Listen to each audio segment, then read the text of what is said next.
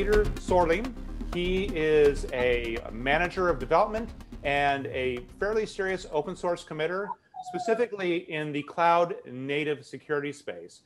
And James is going to talk a lot about himself and a lot about his progress. But James is going to start out by telling us about his favorite superhero.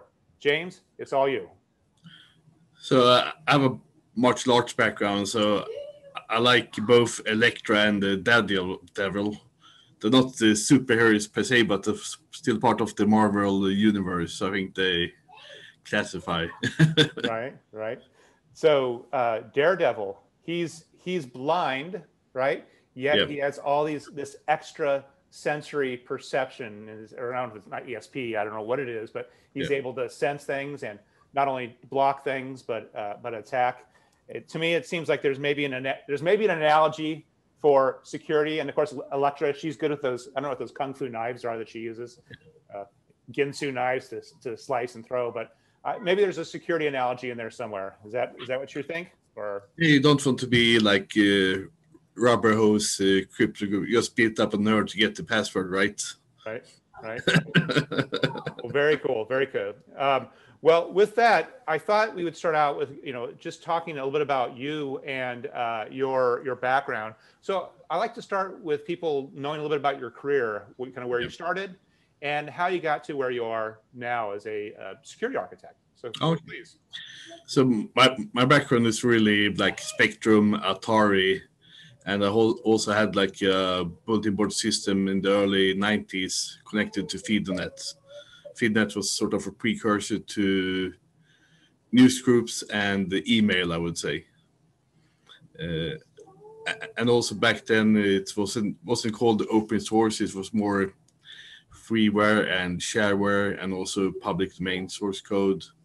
So, and then so then I was like 10, 12 when I started this, and then I studied computing science, moved to London, started working there for 7 years.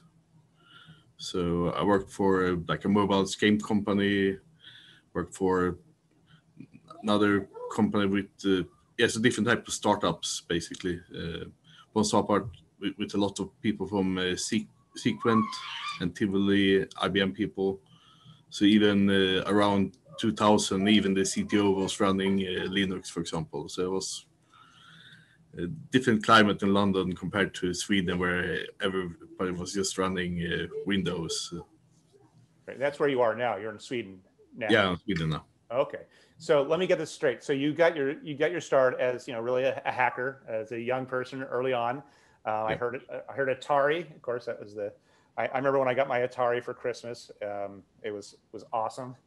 This is a long time ago. But then you progressed you studied computer science. I think you got your master's, as I recall.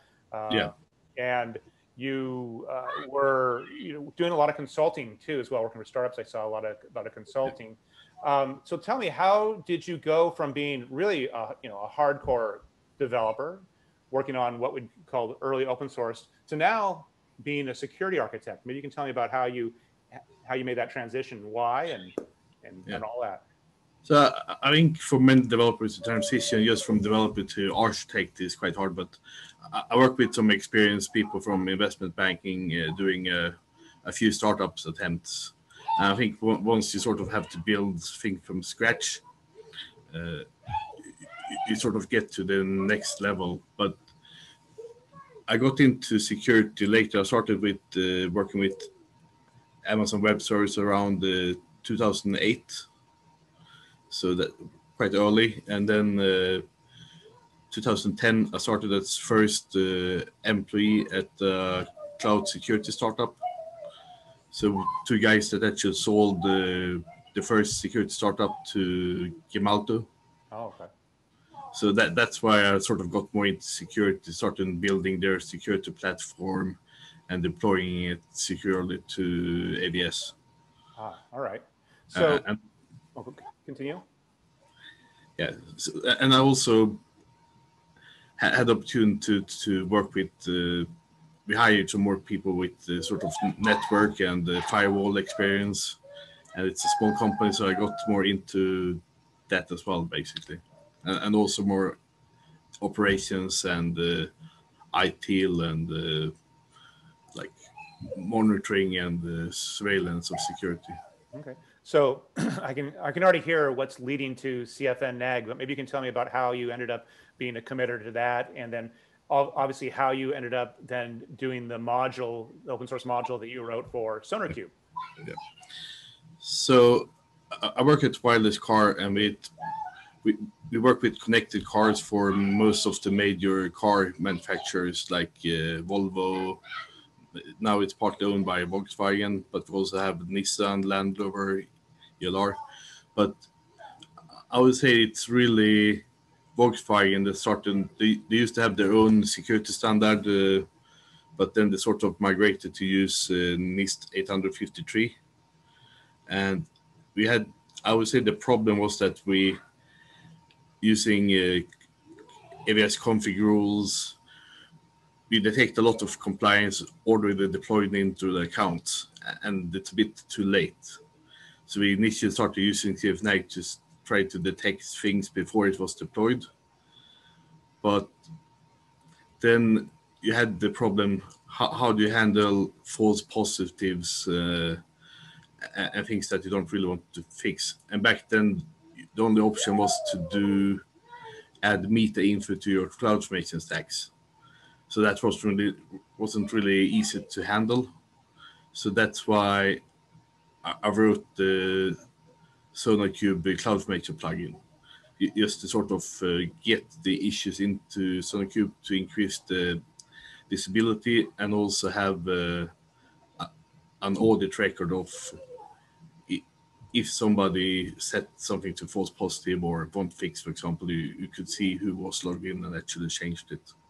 So this is really when people talk about shift left, security world is fond of creating words sometimes that don't mean anything, but I'd say in this case it actually does mean something. So in short, you had a compliance issue amongst other things. Working for Wireless Car, you're supporting serious companies that are doing serious global business at scale, and you had, in this case, it sounded like NIST 853 controls, and it was difficult to produce secure and compliant clouds. Once things are deployed, it was too late, too difficult. So you started investing in CFN NAG, yet still that was very difficult because while you were starting to shift left a little bit with that, the problem is that you were having false positives. So you went ahead and you already committed to CFN NAG. You decided to create a module using SonarQube, which your developers are using. So again, we're getting a very shift left here where you're talking about where the developers are, writing code. They're on their laptops. They're doing, they're the developers, DevOps, whatever. They're making,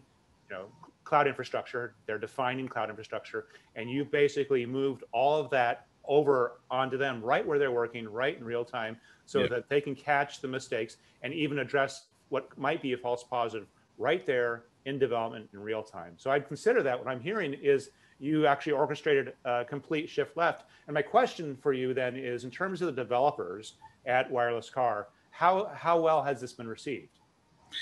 So we already introduced SonarQube before we started using CFN NAG. So they were quite used to that pattern. And I think one of the other things that, for example, if you find like an unencrypted S3 in our AWS account, maybe everything should have tagged with the team and the owner, but a lot of cases tag was missing. So then you sort of have to say that I know somebody deployed it, but I can't find which stack. Right. So which like GitHub repo does this S3 buckets been connected to? So that's why to detect it while the CI/CD pipeline builds that stack, it's a lot easier to find the correct resource as well. Right. So being able to basically say, because again, in security right now, what's really popular is cloud security posture management. That's scanning in runtime, but there's no awareness typically of the tags, of the the resources, ownership. It's just a complete black box. And what I'm hearing is you were able to then to resolve that again by being able to you take care of the tagging in development, with, I don't know if you guys use Jenkins or what you're using, but being able to bring all that context together in one place, you're again able to really continue to shift security left and get in front of things. And I think that's awesome. And I think it's honestly still a huge unsolved problem in the security market. So with that, I'm going to ask next question here is, so I just have one more thing as well that also connected to the security standard, that once we have these rules in SonarQube, for example, I also added the NIST 853 grouping to the different rule set. So SC8 for like encryption in transit, for example, just to be able to give the developers a connection to a security control that we have to implement. how was that received? Are they getting it? Is it making sense? So I didn't have it initially, and also when it comes to sort of audit perspective, to be able to show auditors that we do have these controls in place, and we could group them by these controls, and we could look at how many issues and in what progress we have issues. So it also helps to provide some proof. So for audit, yeah, this is critically important. And for those listeners out there who maybe haven't worked in a large, conglomerate or supported one like Peter is doing, James Peter is doing, that is key, because audit can be really disruptive to development, to DevOps, to SRE. Audit will come in and they'll spin a wheel sometimes and say, prove to me you're doing X, Y, and Z. And when it comes to things like development, again, going back to the idea of traceability between the control, the actual runtime instantiated cloud resources, all the way to the development process, being able to tie that together with a specific control, very difficult. And it sounds like what I'm hearing is you've solved that. You've made it easier to go through audit and make audit much more painless, is what I'm hearing. Is that about right? Yeah, for a subset of controls that are more tied directly to one type of AWS resource, for example. Right. That makes a lot of sense. So, security, as I've said, is historically really struggled with getting security capabilities integrated into development. I mean, I believe it's really struggling now with the advent of cloud native, right? I was just reading actually about Spotify. So I was a CISO at Twilio. And so years ago, we were doing 30,000 releases a year. Yeah. Spotify does 20,000 deployments a day, right? And so I'm like, oh my gosh, I'm not going to brag about what happened at Twilio 5 years ago. It's so irrelevant compared to the new speed. So, as a developer turned security architect, what are you seeing that works? I mean, it sounds like what you're doing is working. What's working, and what are you seeing as some of the gaps that need to be addressed, that are real challenging, particularly as it relates to, again, high velocity, continuous integration, continuous deployment, cloud native, et cetera? Yeah. I would say so. I'm a security architect for about 15 teams, but I don't have any of my own developers or resources. So, yeah, I would say it's still just basic hygiene stuff to get developers to make maintenance a priority. But I get them. They're trying to deliver business value. The customers are pushing for deadlines. So I think I would say that a subset of the teams are doing a great job. And then it's always a few teams that are sort of slightly behind. But I would say managing buying I think it changed a lot now since Borgfire took over the company, because they seem to really value security. But I think you can't really do it bottom up. It has to come from the top. I think that's the big challenge, to get management to see that they have to be sort of engaged and involved in security. Right. Well, that makes sense. But I guess where I'm hearing from you as well, though, while you're one you're a powerhouse, but you're one guy. You're Yeah. you're designing and deploying tools. You're making things that make the lives of developers easier in a meaningful way. So I think it's both. I think you're again, as a CISO coming from cloud native environment. I mean, Yeah. I can't agree with you more. It takes the top down, but the types of things that you've done in terms of contributing to open source, Yeah. and then and creating open source solutions that work with some of the commercial solutions you guys are using. I mean, I think that's gold. So we've already talked about this a little bit. You work in the you work in over there across the pond, right? You're in the Yeah. EU. And you've consulted for conglomerates. You mentioned, you're working for Wireless Car that has some support for VW, Volvo, what have you.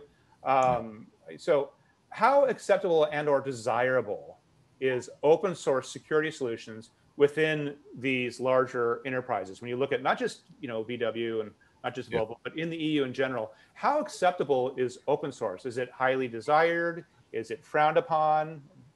Maybe you can tell me about that. I would say everything we build is built on open source. So all third-party libraries are open source. We use a lot of like Elasticsearch, Kibana, Nginx. I would say if you look back 15 years, people had to buy a lot of this stuff like middleware. Now I would say all of the middleware is offered commodity open source. And even very rarely we pay for support. But Wireless Car where I work is about 500 people in US, China, and Sweden. So it's very different from the Volkswagen Group. Even if you're a part of Volkswagen Group, there are about 500,000. Right. Yeah, it's a big company. The reason I bring it up is here in the United States, if you were to go to a large, I mean, so I worked for a Fortune 10. I worked for Yeah. GE I ran security for their healthcare division, which is a very large healthcare organization globally.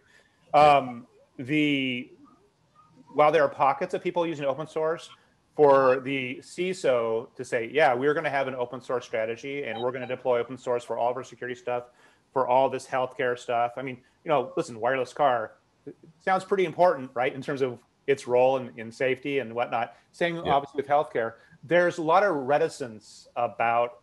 a lot of reticence about open source. The knee-jerk reaction, particularly in security, as a buyer, would be, oh, I'll go to the Palo Alto networks, right? Or I'll go to the FireEye, or I'll go to pick your large name.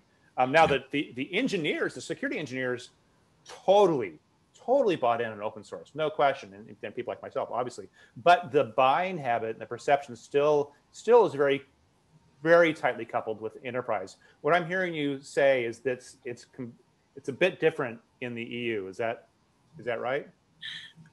No, I think when it comes to like firewalls or hardware, there are still the commercial solutions that we use as well. But just when it comes to building application or setting up servers, I think majority of stuff is open source. But I think it changed a lot as well the last few years, I think, as well. So now, from a developer perspective, you're allowed to choose like Linux, Ubuntu, Mac OS, or Windows machine. Right. But you could basically use whatever you want, but it's still managed laptops. Right. That makes sense. So this is my last question, and this is very much more of a technical question as it relates to cloud native development in particular. So you already talked about the organizational challenges, right? You need to bring the top down. Obviously, you're an example of the bottoms up as well, enabling that. But when it comes to cloud native specifically, from a technical perspective right now, what do you see as the kind of the largest risk and biggest challenge in cloud native development? So from a security perspective, what are the things that you're seeing going on where you're going, oh my gosh, this has to be fixed? It's not being fixed, but it has to be fixed. What are some of the big risks that you're seeing out there? And then I'd add to that, what are you seeing as some of the promising open source solutions that might help with some of those issues? So I think multi-cloud is a big issue. So for example, even if you're quite proficient in AWS, if you have a Chinese customer, you might have to do Alibaba. Right. Some people want to use already had partnership with Microsoft or Azure, and some people already had partnership with Google. So I think the range of technologies that any like mid-sized or large company has to manage today is just increasing. And it's when I started with AWS 2008, it was basic infrastructure as a service, S3, and today I can't even mention it's like 300 different services. I think it's just the explosion of both services and cloud providers. Right. Yeah. Yeah, I would agree with that. If you have it's not if you have a multi-cloud strategy. I have yet to talk to a security organization that's not dealing there. I have not met a homogeneous, we are only this, only. There's always, oh yeah, we're 80% AWS and right. And that's, and particularly as the companies get larger and larger, as they get involved with acquisitions, as they get involved with more third parties, it expands. And the idea that you're going to have people with the skill sets that can cut across all of that, that's mythology. That's not going to happen. And increasingly finding solutions that can cut across all those becomes very difficult. So what are some of the interesting open source security solutions, or maybe if not security developer solutions, that's fine, because I know you're a developer at heart, but what are you seeing that looks promising on the horizon from an open source perspective, or that's caught your interest? So I started to work with CFN NAG because we used to have a lot of CloudFormation, and it already had the most rules. But I think now when Bridgecrew got bought up by Palo Alto and really made a massive investment in Checkov, there's also like a infrastructure code security assessment tool. Yes. It already supports Terraform, CloudFormation, Azure RM, and also I think even some Google. Yes. So I think it's good with tools that sort of expand, so you can use one tool for many cloud providers.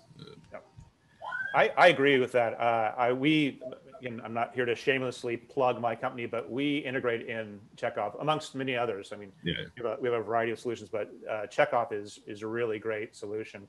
And if you can get things like Checkov or TFSec or CFN NAG, getting those deployed across your organization, oftentimes that ends up being the challenge. How do you get that out there easily? How do you get buy-in? How do you get usage? How do you monitor it? That's the next level problem. But as a scanning solution, I think Checkov is great. Probably the top. I think it's the top of the heap right now for sure. So I agree with you. I'll share with you one of the things that I'm interested in, just barely learning about, is like SemGrep. I think SemGrep is interesting as well.